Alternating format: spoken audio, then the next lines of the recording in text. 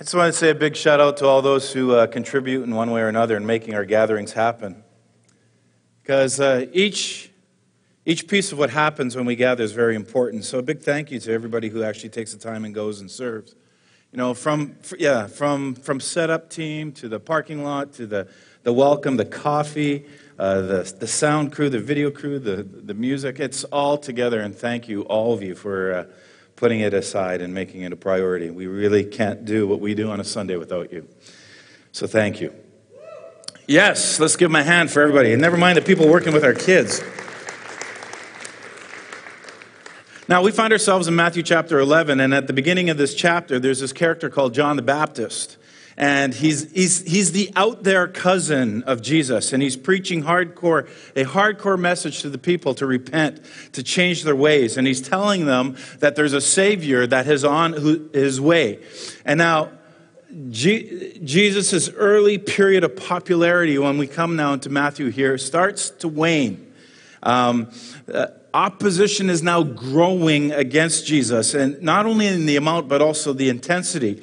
And as Jesus will make very clear in the next chapter when we get there, the only possible alternative with Jesus is either you accept him or you reject him. A person is either for Christ or against him.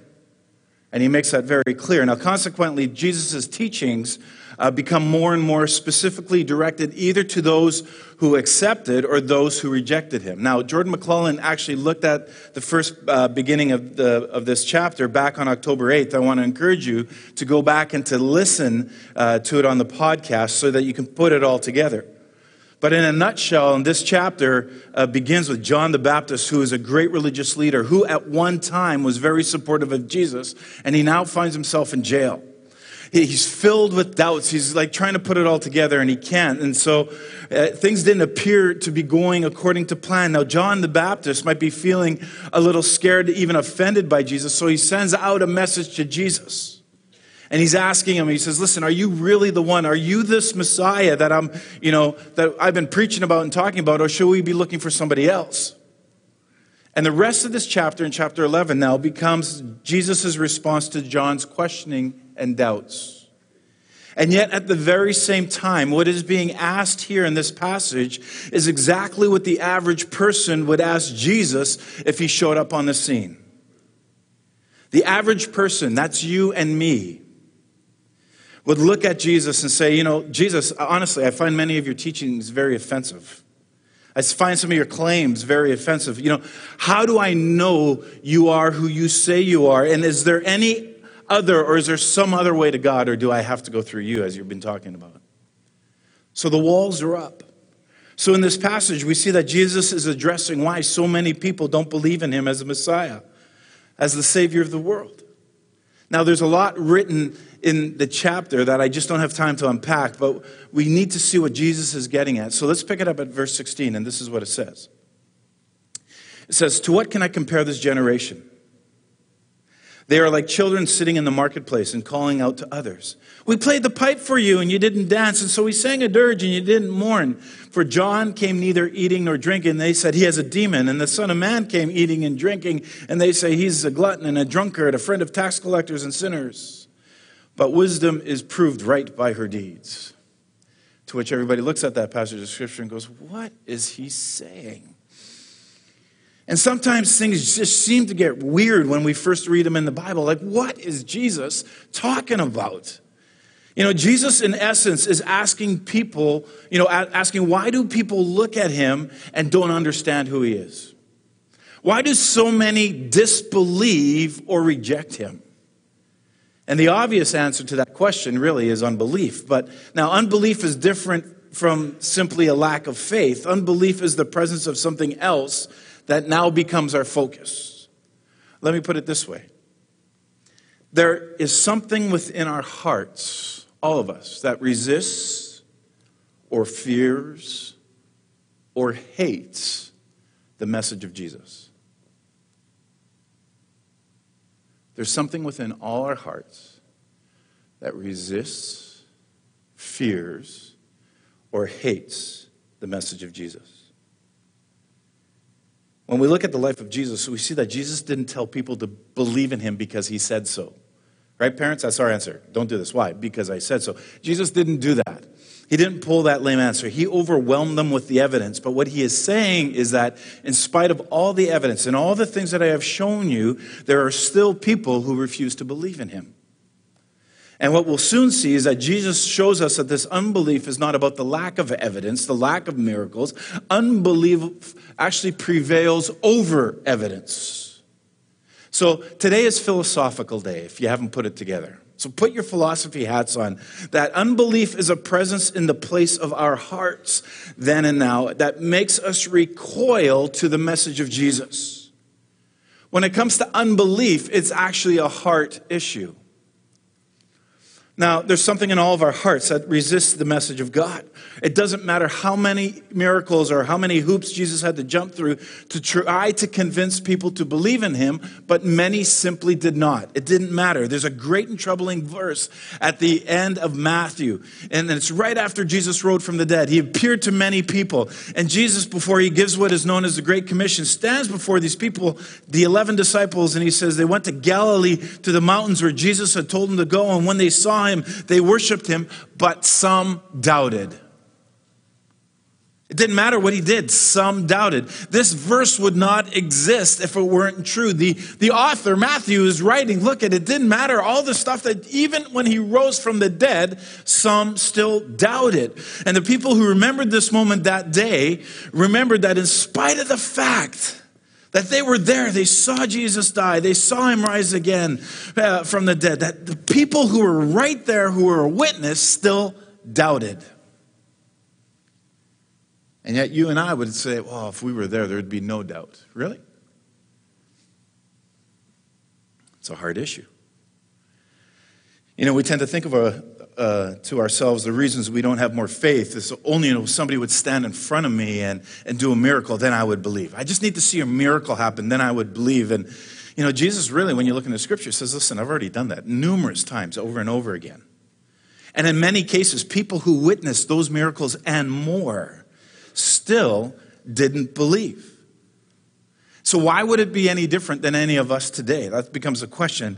And there's this powerful resistance to the message of God in our hearts. And until we realize that we will never find him on our own, there is something in the deepest recesses of our heart that keeps people from seeing who Jesus really is.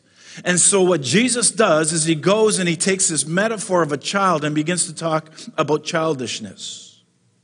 And Jesus begins to paint a picture with all of his hearers that we would understand. We would all relate to God in a way of a little child having a snit. And so Jesus tells us, we are like little kids having a snit, having a tantrum, having a hissy fit, however you want to do it. Because let me explain it this way. In ancient times, there were two major celebrations that would take place in the community, which most people would be involved in. There was weddings and there was funerals. That was the guarantee, that you were always going to be involved in one of those. And weddings lasted for a week. And what did you do at weddings? You danced your brains out. You danced and you feast. And it was a great time. Funeral, on the other hand, were times that there was actually, with the mourning, there was a lot of singing. So singing was a natural aspect. The dirge was the natural aspect of the funeral. So there would be a lot of singing. So you had music going on at both. Now, if you think about it, most little kids cannot distinguish really between a wedding and a funeral. They don't understand the concept, right? Because really, they don't tell the difference. They can play, they can cry, they can fight, they can laugh at both weddings and funerals, and they really don't care or they really don't understand. They just know that people are getting together, but it's a time for play and it's all about me. So what Jesus is saying here is when he talks about the music, when he talks about children, he says, let's play wedding. And some kids get it. They want to play with Jesus. But there's other kids who say, no, we don't like this game. And then the self-proclaimed leader, because there's always one with kids, right? There's always the boss, says, okay, well, let's play the other game. Let's play funeral. And the rest of the kids respond, no, that's a dumb game. We don't want to play that either. And so this is the analogy that Jesus is creating. As most parents have seen something like this acted out with our kids, right? Your kid can't wait for an event. When it finally happens, the kid freaks out. I don't want a party. I don't want a cake. I don't want presents. And then they're trying to reason with the child. It's like giving a cat a bath, and you just can't do that. It doesn't work, right? Watch this video. Happy birthday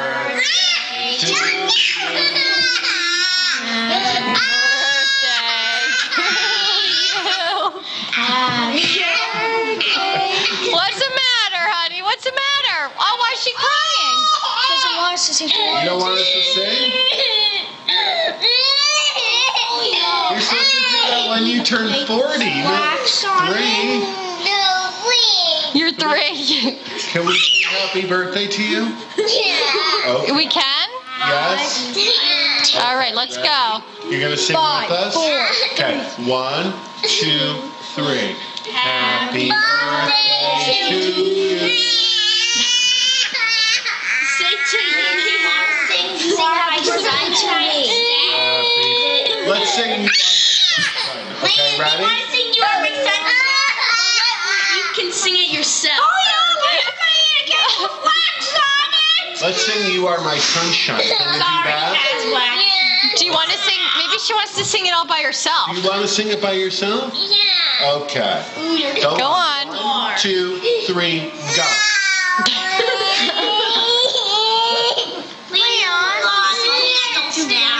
You can blow up. Do you want us to sing? You don't want us to sing Happy Birthday? You are my sunshine. Blow out the candles. You can blow out the candles now. Why don't we sing Happy Birthday?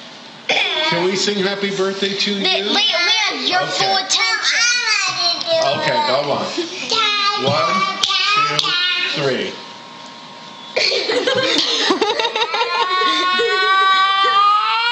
Okay, want to try it again? Okay, Candles. 4. Can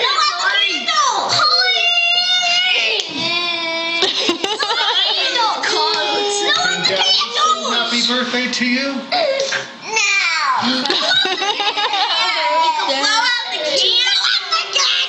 Why is she so upset? If you want to sing, you can sing. Go on. We'll wait for you. Go on. 1, 2, 3.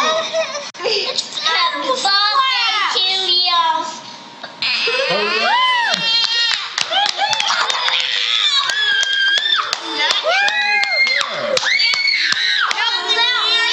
Make a wish or blow out the candle before That was all of your good. things melt down to nothing. Yeah, make a wish. Make a wish. It might come true, but don't tell us what it is.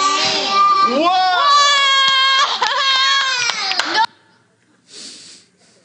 That kid's lucky to be alive. What the kid is saying is it's not going my way. It doesn't matter what the parents do. Therefore, I'm going to convince myself that I just don't want it.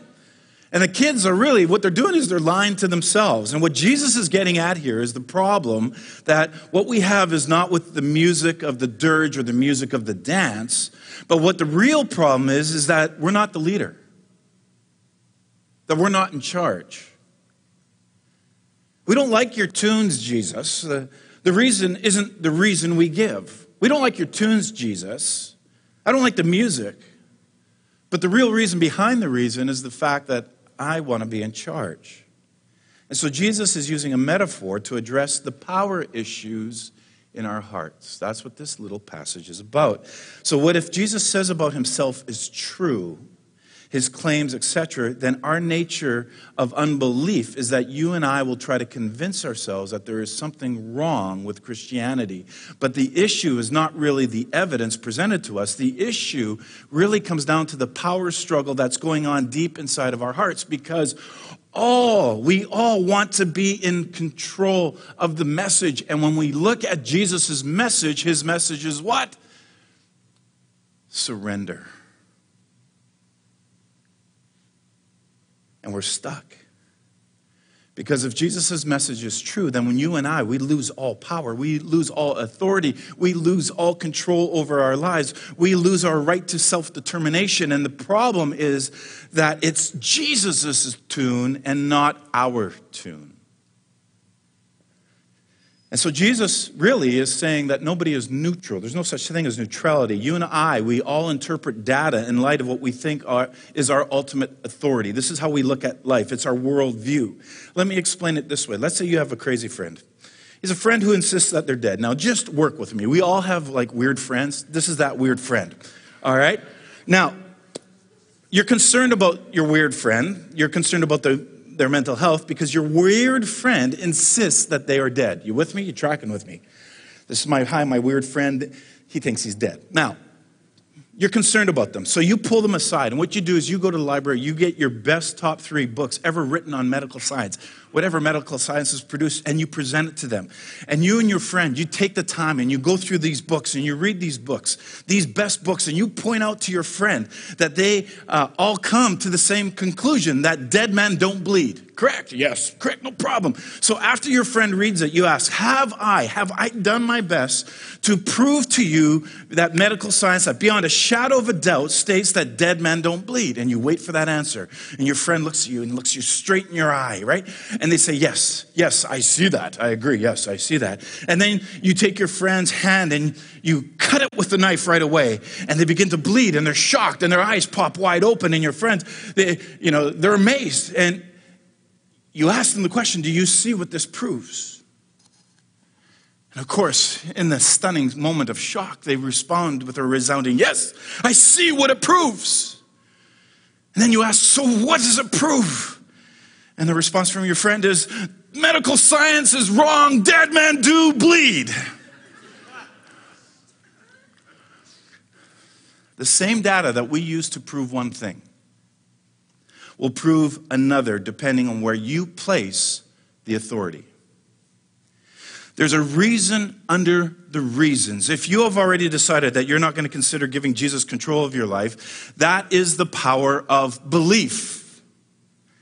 Be it conscious or subconscious, it will affect all the decisions you make regarding faith from that point on. You will never admit the truth and always blame your interpretation of reality on others or on something else. Why? And you'll be miserable. That's just the way it's going to be. You're just going to shift it.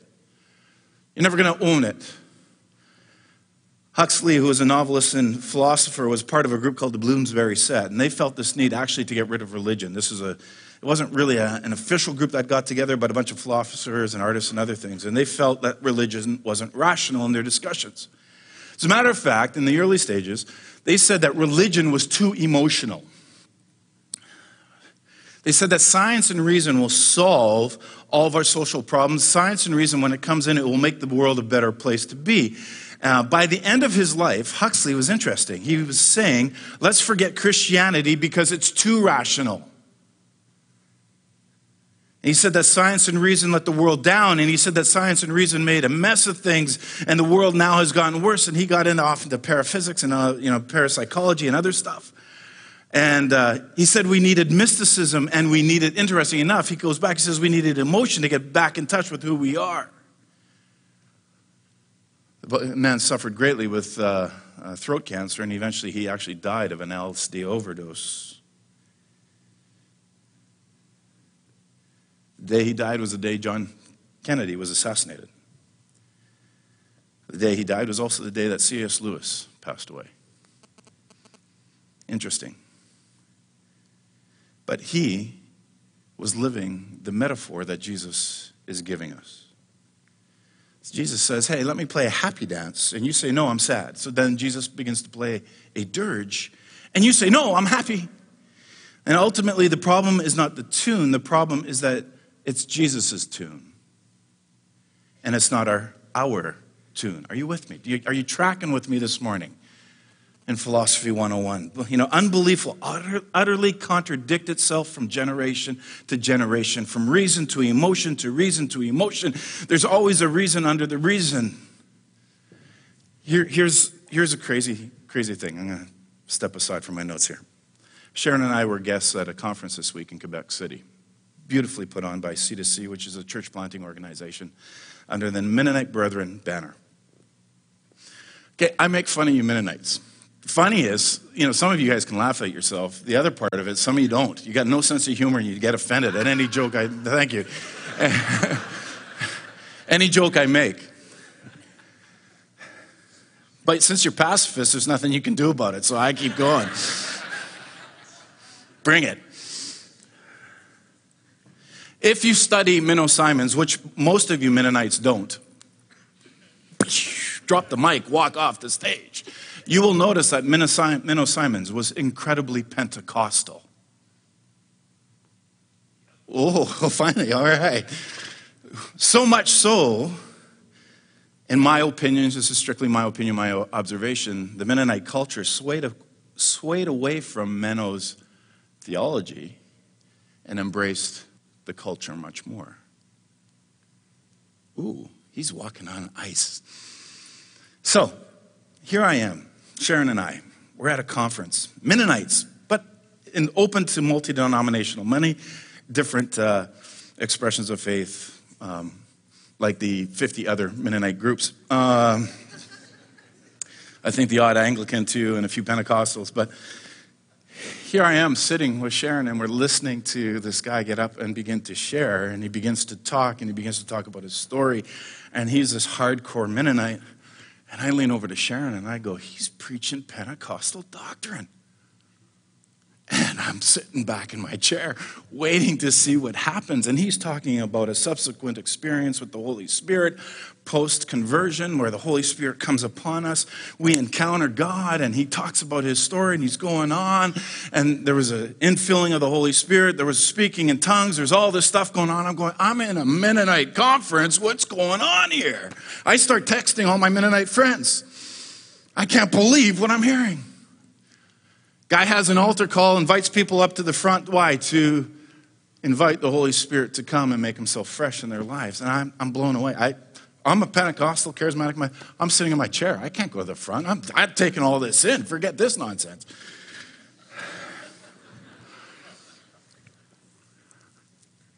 It blew my mind that over history, we've gone from emotionalism to reason, to emotionalism to reason, and we see it developing even within our own tribes, where we start going back to the roots. We start going back to what made us great again. And I witnessed something phenomenal last week. But the guy sitting right across the row from me, who was a self-proclaimed hardcore Mennonite from Utah, took so much exception to what was going on in that auditorium that night that he jumped into our conversation, presuming that because we did not respond, that we were not in favor of what was taking place. And so, of course, when I turned around to him and I said, I think this is amazing, his eyes just went and began to blow his worldview out. And then the man I'm talking to is also another self-proclaimed Mennonite who affirmed everything that was just going on, to which my eyes went, and I'm seeing these denominational walls being ripped apart. And I see, and I love this from the conference. I really walked away with something beautiful, where there was a prophetic word to the MB conference where somebody said, in order for your tribe to grow, the Mennonite banner needs to come down and the banner of Jesus needs to be lifted up. That was just amazing. And this is what Jesus is really talking about. It's going, what is the core essences of our beliefs? What are we holding on to? Let me get back to the text. Let's look at Christianity. Let me just say it this way. Christianity has within it both utter pessimism. What Jesus is saying is that Christianity has the dirge.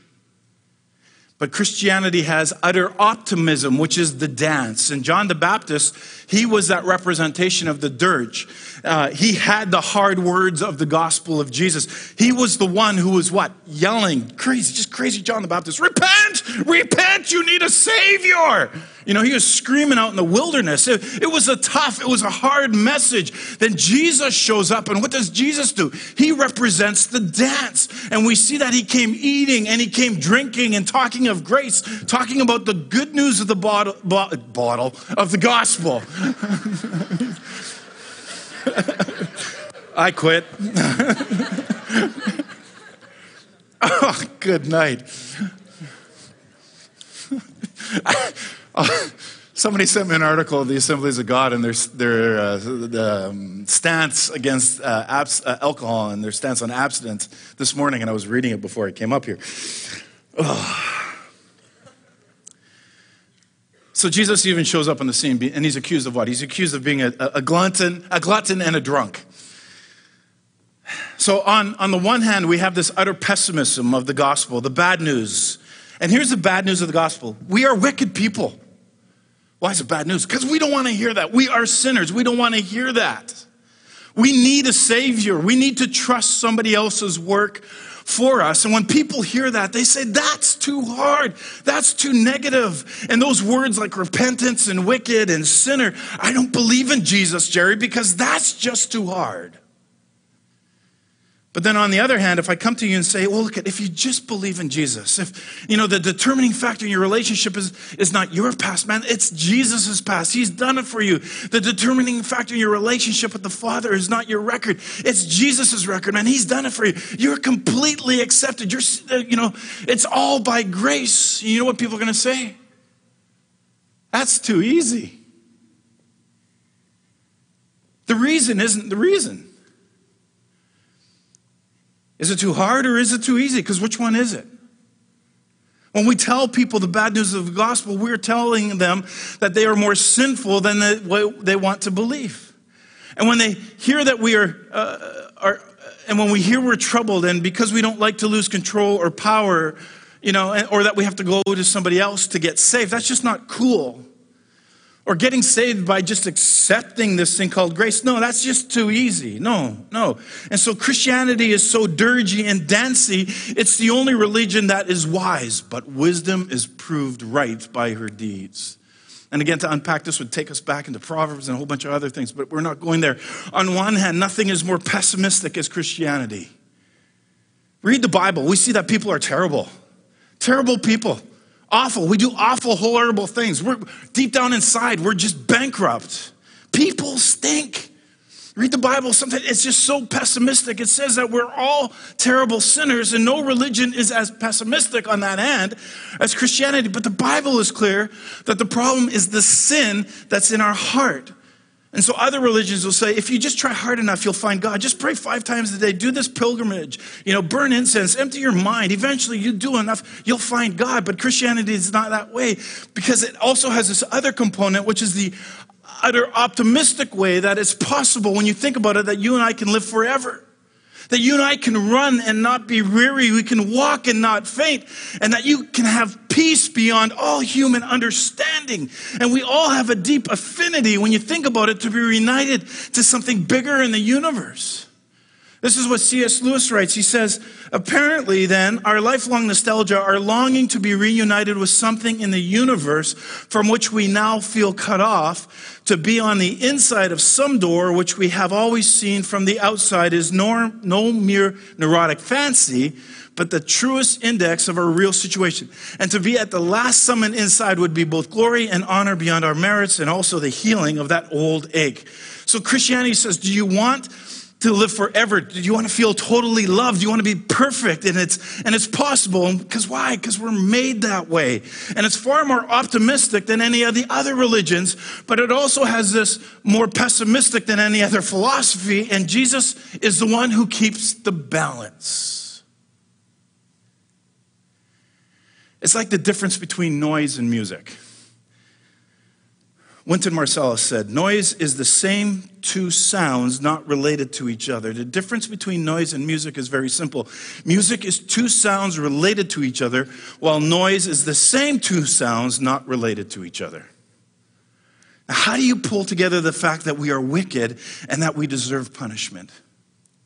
But also we're beautiful and we are valuable and we have dignity and worth as humankind.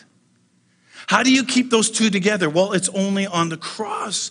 Jesus is the wisdom of God personified. Jesus is a person. He is not a formula for us to understand or a ritual to follow. He is a person for you and I to get to know. And Jesus says, if you only know me, you'll be able to handle the dirge and the dance of life together.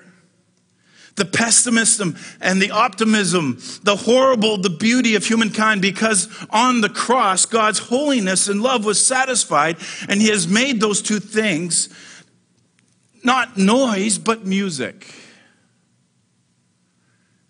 How's your thinking process at this point in time? Do you feel like this picture? Probably. So then, Jesus jumps into what is called the woe section.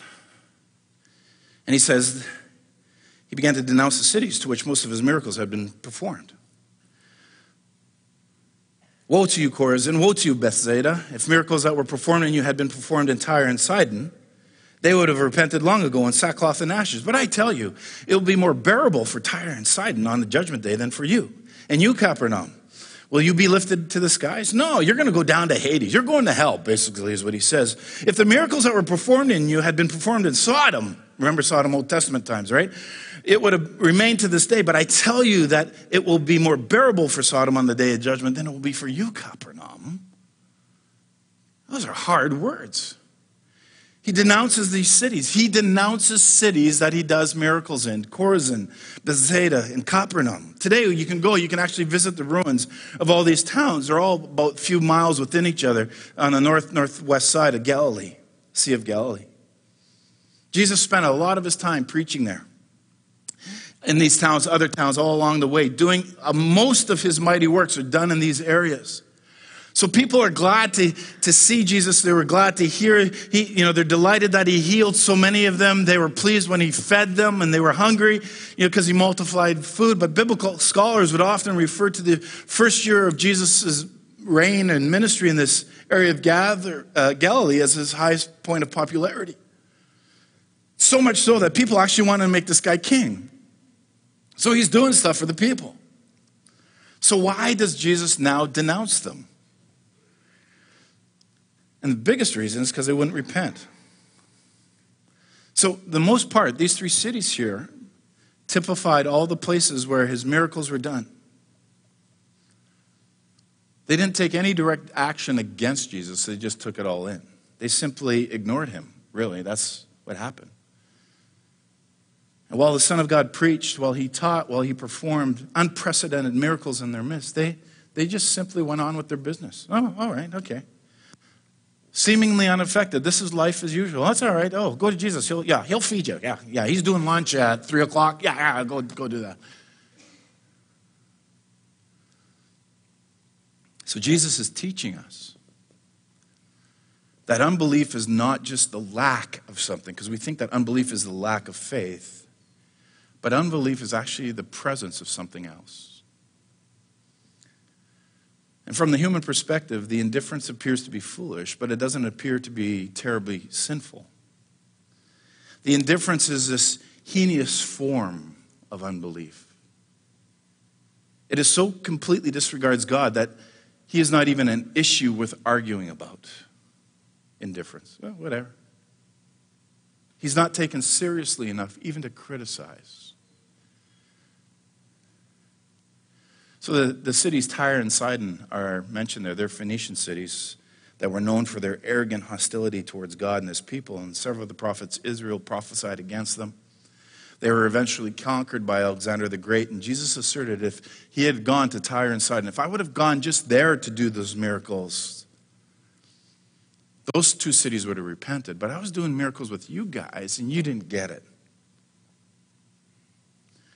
And so you wonder sometimes if we as people like this idea of religion, and it gives us what we want, or it makes us feel comfortable with our lives. So just do the religion, just go through the pace, just do what you need to do. But when it calls for repentance, which is what Jesus was doing, it's a whole different story.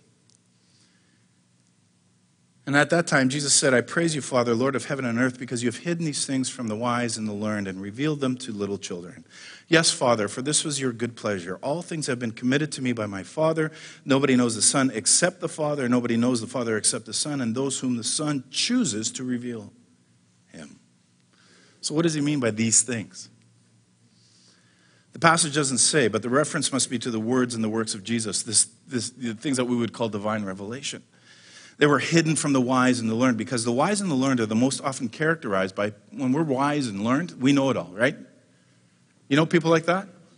We know it all. We can stand behind our degrees, we know it all, and so we're characterized by our pride and our ability to know the answers and our refusal to admit that, I don't need somebody else to help me. But yet little children, on the other hand, it's totally different. They're open, little kids. Now, Jesus wasn't talking about real little kids. He was talking about people with the mindset of little children who were open and trusting. And of course, he's moving in that direction. People who are open and trusting. He's just compared his generation to children playing in the marketplace, wedding or funeral. And it was to the unpretentious, to the open, to the trusting people with genuine needs. That's where the truth is beginning to be revealed. And they grab onto that.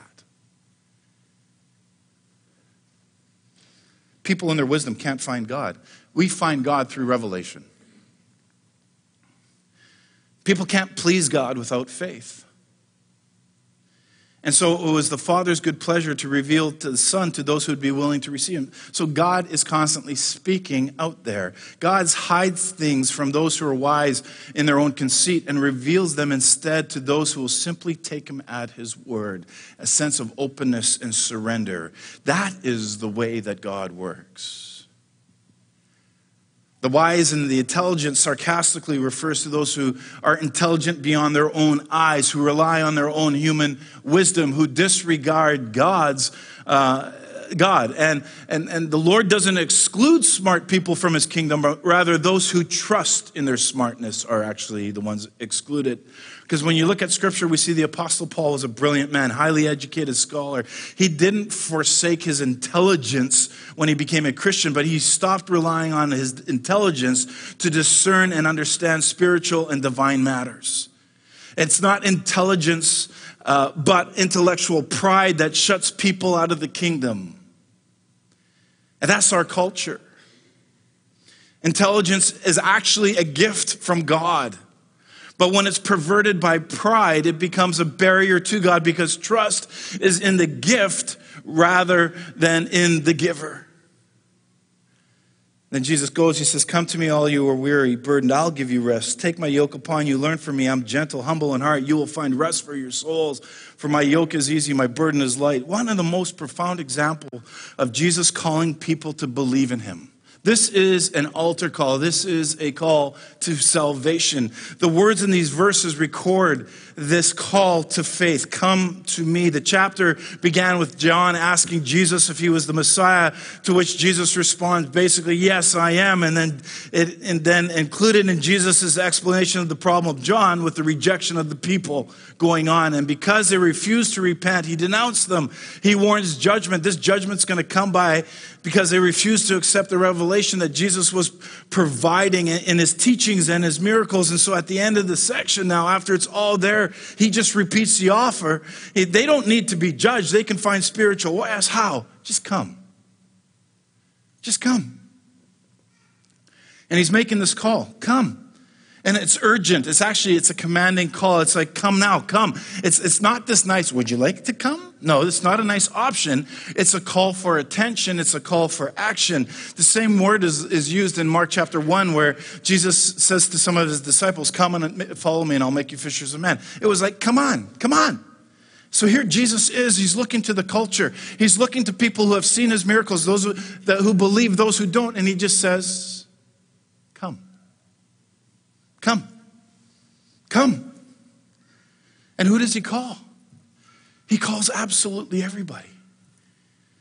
It's all inclusive. The call goes out to everyone. Jesus identifies those who belong to the all. You're weary? Come. You consider the two groups that he has here. It includes every human. It includes those who believe and those who don't. Those who come. Who are those? They're weary. They're burdened. It covers both sides of human misery. Those who have undertaken burdens themselves, they're weary. That's the active concept that's going on. And those who have had burdens laid upon them, the passive sense. When we look at Jesus' teachings, we see that we may say that this burden included the teachings of the scribes and the Pharisees because it was hard enough for people of Jesus' time just to try to keep the law. But the Pharisees had these other regulations that they put on top of the people. It just made it a complete burden. They were weary. They were burdened down. And so when we look at Jesus' call, he's calling everyone. He's calling all humanity, and it includes people who are aching and who are hurting, who are alone, who are under financial pressure, physical burden, emotional stress, those experiencing sorrow and grief, oppression, repressed, depressed, disillusioned, troubled by guilt and sin. What's he saying? He's saying, come. You know, when I think about this, burdens and stuff, it reminds me of one of my kids when they were in, it was either junior high or senior high, I couldn't quite remember. But the stage of their morning ritual was kind of interesting. It was to fill their backpack, their backpack with anything and everything they had for the day. And they would fit it to the point that this thing was crammed to the max, and then they would obviously try to carry it. And, you know, you're doing the math and you're going, that thing weighs just as much as the kid as he's walking into class. And like, why don't you just take like a pen and paper? And like, you know, that would be the nice way to go. But no, you got to take everything. Don't you have a locker? Yeah, but I keep it all with me. And there was no way that you could convince this child to take, you know, not to take it everywhere with him. Because why? He loved his burden. You know, some hide their pain and sorrow. Others run to everything and anything and anyone but Jesus. So if you're feeling overwhelmed, Jesus is calling you. If you're feeling depressed this morning, he is calling you. If you are hurt, if you're in pain, if you're troubled, if you're busy, if you're self-contented, if you feel guilty, if you are working on your own strength, if you're lonely, stressed, this is Jesus' call. And he's calling you. Jesus makes his appeal to people who have spiritual needs, not to the learned religious teachers who didn't think they had any spiritual needs. He just looked at everybody and said, come. Come to me. And he's got a promise. And the beauty of the promise is I'll give you rest. Who doesn't need that now, right? Rest for our souls.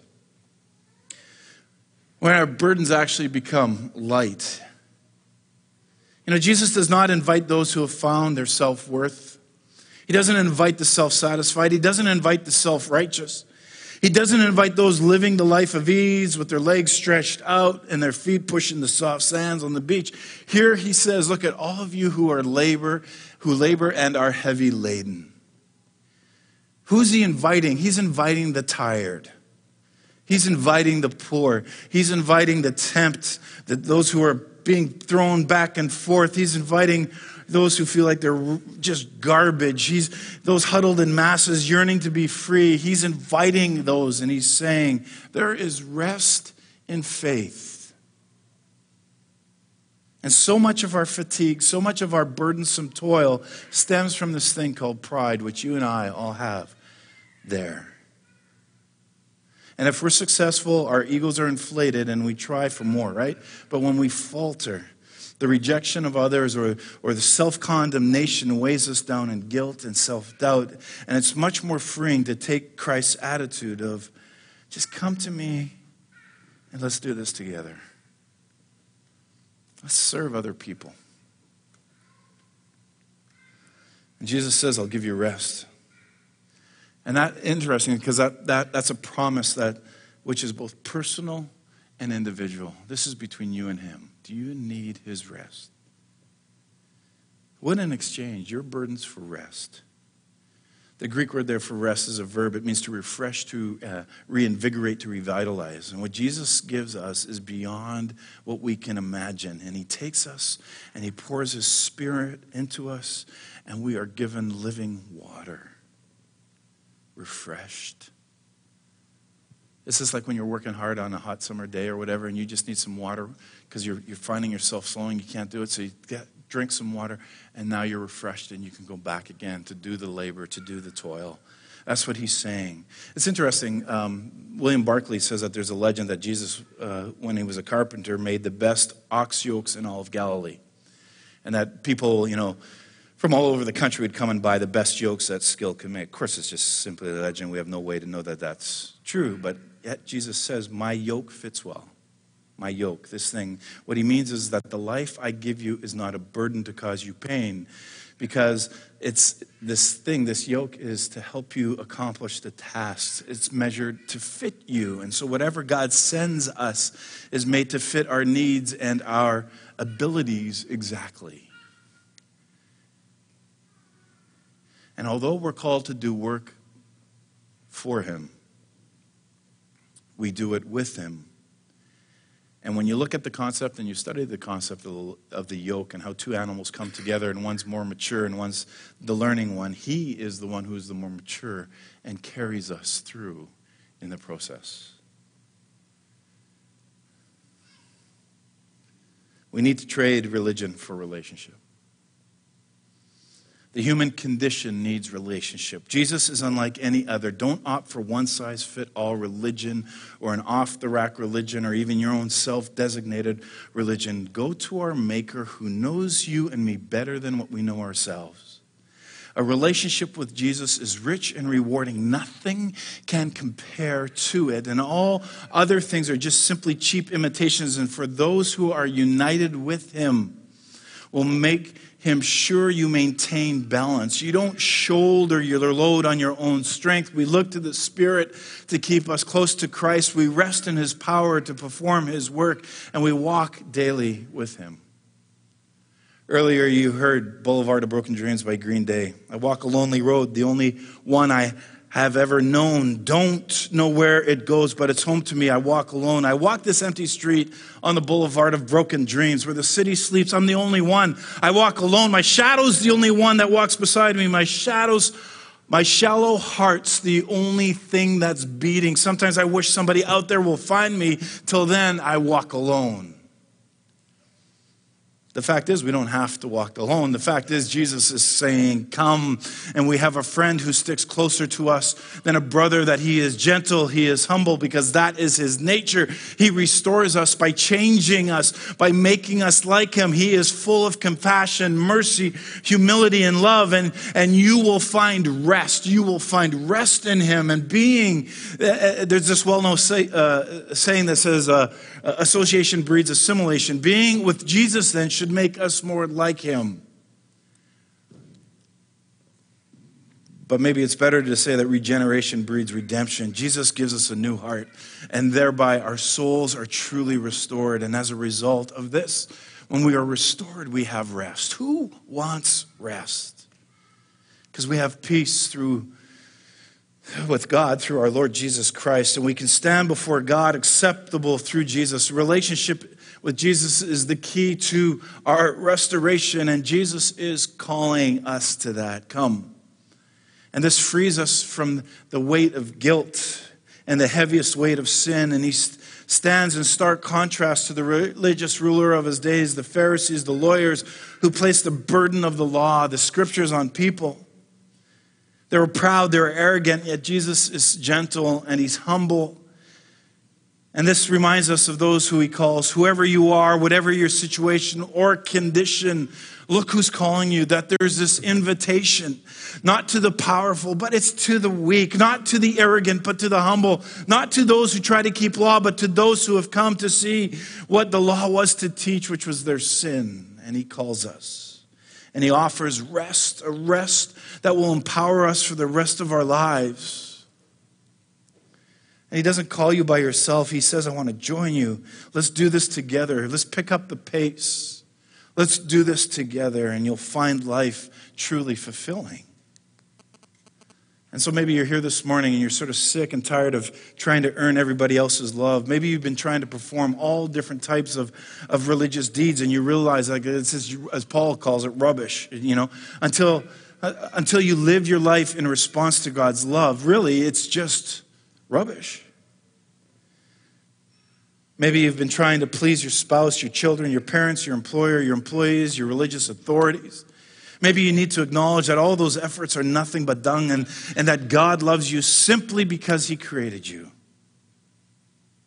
Maybe you have crippling sins from your past. You have a record. You have a track. Maybe you have done things that nobody knows about and it's eating you alive. And you think to yourself, how could God love me when he knows what I've done? Well, guess what? God knows that you are all messed up. He knows that you are screwed up, but he loves you before you did those things. Do you realize that? Many people step through the doors on a gathering like this and they say that, God couldn't love me for all the things I've done. No, God loved you before you did those things.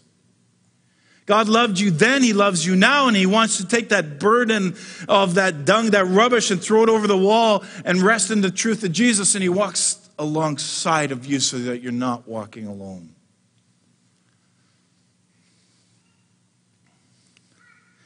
Maybe this is news for some of you, but one way of demonstrating that you're placing your faith in Christ is by praying to invite Jesus in your life. And prayer becomes that marked expression of belief. You believe, and this is now your response to belief. It's like X marks the spot. The moment your life when you begin to follow Jesus. And it gives a person an opportunity to do something to express their new belief and the desire to following Jesus. And maybe today there's somebody here who's going, that is so me, man. I've been walking alone. That Green Day song, that's me, Boulevard of Broken Dreams. Well, he's saying, come and let's do this together. And one of the things we have to understand is that when we receive Christ, it means turning to God from self and trusting in Jesus to come into our lives, to forgive us of our sins, and to make us what he wants us to be, and to agree intellectually that Jesus is the Son of God and that he died on the cross for our sins is not enough. Nor is it enough to have an emotional experience. We receive Jesus by faith as an act of our free will. And you can do that right now if you need, in a simple prayer. Talking with God because he knows your heart. Let's bow our heads. You don't have to worry about getting your words just right, but here's a suggested prayer. If this is you today, just say, Lord, I want to know you personally. Thank you for dying on the cross for my sins. I open the door of my life and I receive you. I receive you as my Lord and Savior. Thank you for forgiving me of my sins and giving me eternal life. Now take control of my life. And make me the kind of person you want me to be. If you have honestly prayed that prayer, Luke says in chapter 15 that when one sinner accepts Christ as their Savior, the angels rejoice. And so there's a party going on in heaven right now for somebody over your decision. And if that is you, you need to tell somebody. You can tell us anytime. Come talk to me, email us, phone us, go to the welcome desk, do what it needs, but tell somebody. In January, we start a class called Starting Point. It's a conversation about faith. You need to be in that. We want to encourage you to sign up when we get it up on the website to be involved. But for the rest of us, let's stand up.